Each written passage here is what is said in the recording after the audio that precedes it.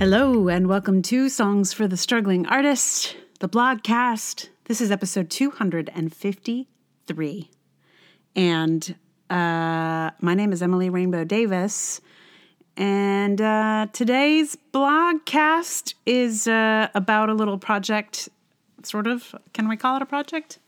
A ritual, an experience of the past year.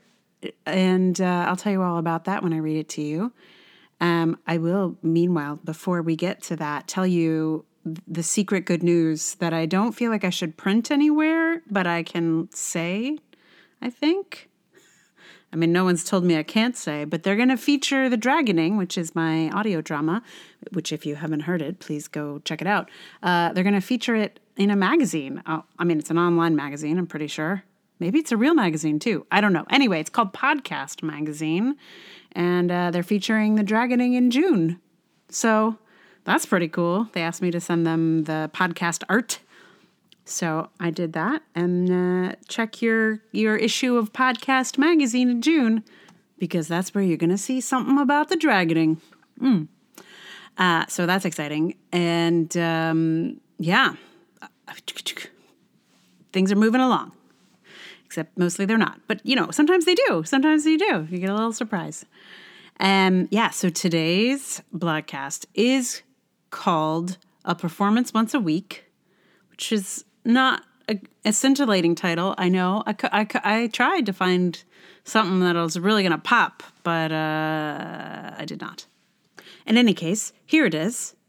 A Performance Once a Week. It started when A texted me to tell me about the National Theatre's production of Jane Eyre that was available on the internet for the week. LOL, I said. I'm in the middle of watching it right now. And we had this fun little text exchange about our favorite moments in the show. We decided to watch the next one together via text. And before we knew it, we had a tradition of watching some kind of performance once a week. It has been one of the few things I've found genuinely sustaining in these COVID times. We've been pretty omnivorous in our viewing, and I feel as though I've actually had a bit of a survey course in the performing arts of the current moment. Or really, it's a course in the moment from the moment before this moment, because most of these works were recorded in the before times. Sometimes I weep just seeing an audience. The survey is, of course, limited by the kinds of companies that can afford to have their work well presented on video and then can afford the bandwidth to share them. The survey leans heavily on European dance and theater, partly because of that, and of course on our taste. A small sampling of our list: works by Crystal Pite, Christian Spuck, Akram Khan, Stopgap Dance, Spy Monkey, Worcester Group, National Theater, Told by an Idiot, Nederlands Dance Theater, La Patine Libre, Monica Bill Barnes, Grey Eye Theater. Shows like Emilia, Akhenaten, Titon et l'Aurore, The Plastic Bag Store, Richard II, twice, 2 different productions, What the Constitution Means to Me, Latin History for Morons, Theater of Blood, Reviser, Death of a Salesman, Oedipusy, Birthday, Giselle, Coriolanus at the Stratford Festival, and Reasons to be Cheerful. I wanted to write about this because I'm really hoping I can continue this kind of omnivorous performing arts watching once the pandemic is over. I mean, part of the reason I have not seen these works before is that they are so expensive. I know they're worth the money when you're dying to see them. Like, you know you love their work and you'll spend $100 to go see them. But you have to, usually. If money isn't abundant, be judicious about what you see, and you won't take risks when tickets are $100. In this digital world, with the barrier so low to entry, that is, mostly free with the very occasional ticket price under $15, I'll see anything. And at home, I'm not even stuck wasting the evening if something sucks. One night, A and I watched about 10 minutes each of a random assortment of dances, puppet shows, and plays, because none of them were great. You can't just watch 10 minutes of something in a theater. times it's not just the ticket price you're out, it's the whole night. But digital performance allows for big risk-taking, and big risks sometimes mean big rewards. It's actually quite remarkable that I have become a fan of so many performers, choreographers, and theater makers this past year that I never even heard of before. In a moment where there are few performances happening. None of us know what's going to happen for the performing arts when this is all over, but I hope for two things in particular. One, that digital performance will continue to be available. It may seem counterproductive. Why would people pay to come to a show when they can watch it at home for free? But I think there's been quite a bit of evidence that digital performances actually encourage ticket sales for live shows. My own experience is that I would, for sure, pay money to see quite a few shows I watched online in person. Those are tickets I probably wouldn't have thought would be worth it before. Now I'd be begging for them to take my money so I could sit in the actual room with those shows. When it's safe, of course. And when it is, I'm going to need an NYC presenter to pick up the slack and book Crystal Pite and Kid Pivot as soon as possible, please and thank you. The second thing I hope for is that we can somehow lower the ticket prices for everything. I would like to continue to see a show a week when this is over, but I would like to see those shows in person. And I would like to be as omnivorous as we've been able to be online. That's something I want for everyone. An omnivorous audience is an interesting audience. It's an audience that can cross-pollinate and make an exciting impact on artists.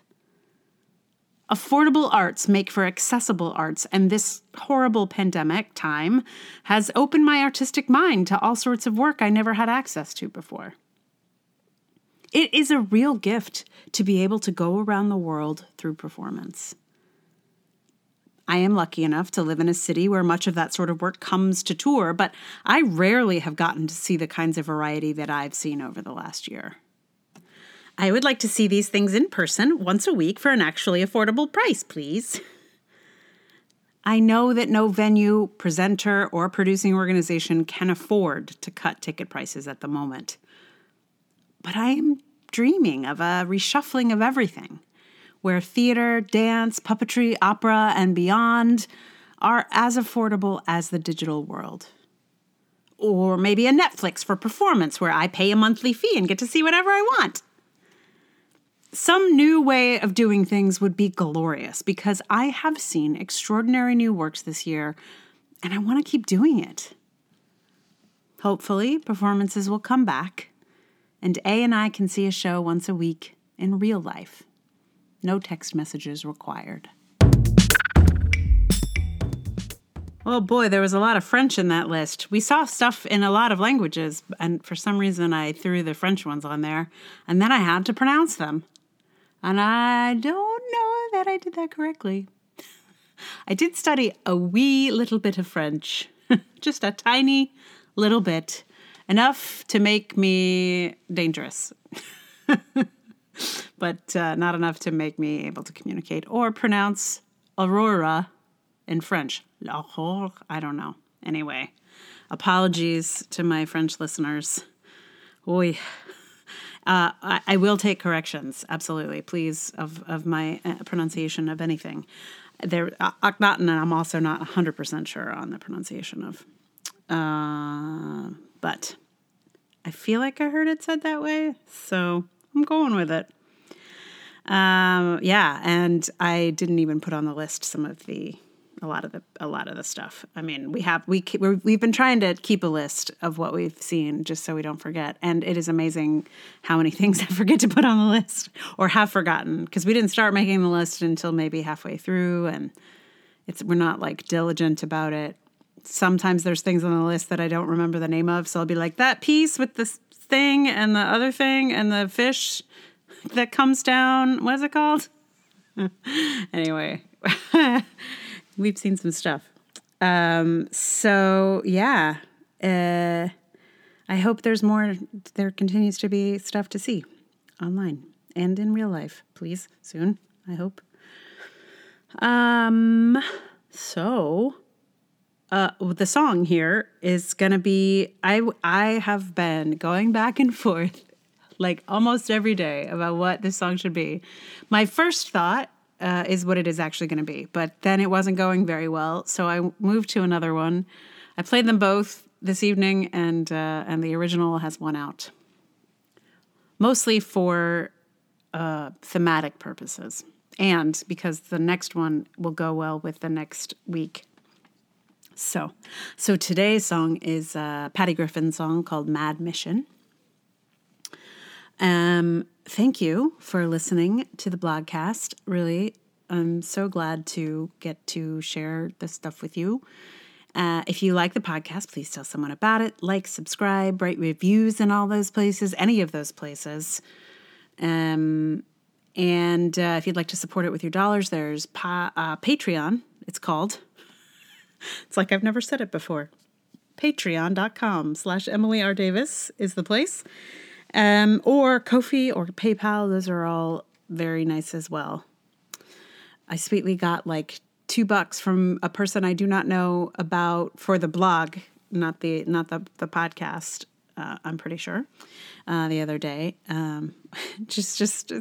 It's so sweet and also confusing, but great. It's so great.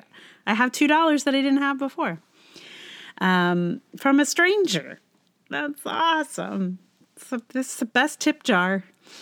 So if you feel like doing any of those things, great. If not, also great. I'm just glad to have you listening. I appreciate you being here.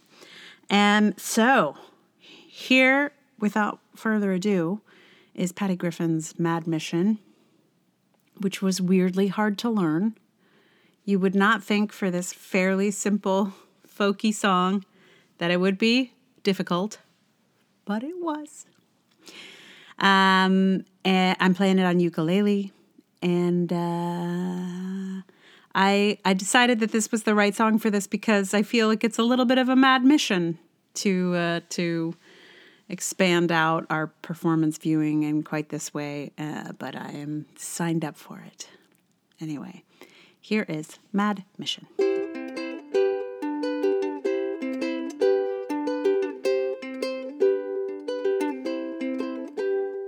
We were drinking like the Irish, but we were drinking scotch. Bartender turned on a movie, everybody turned to watch. And every single eye was gleaming as we reached the final scene. Well, at least mine did. He's looking at you, kid. It's a mad mission under difficult conditions. Not everybody makes it to the loving cup. It's a mad mission, but I got the ambition. Mad mission, sign me up. I think I've seen that look before, yeah. It's kind of non-committal. It says, come hither, baby, but then he's hardwood to whittle. It says it don't mean a thing, but still somehow it does. He'd like you to join the club that likes to say there's no such thing as love. It's a mad mission under difficult conditions. Not everybody makes it to the loving cup. It's a mad mission. I got the ambition. Mad mission. Sign me up.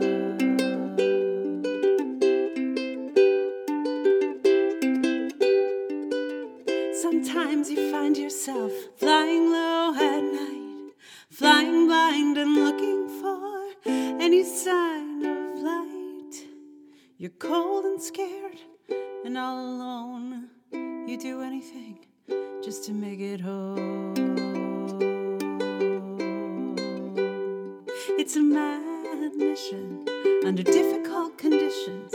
Not everybody makes it to the loving cup. It's a mad mission.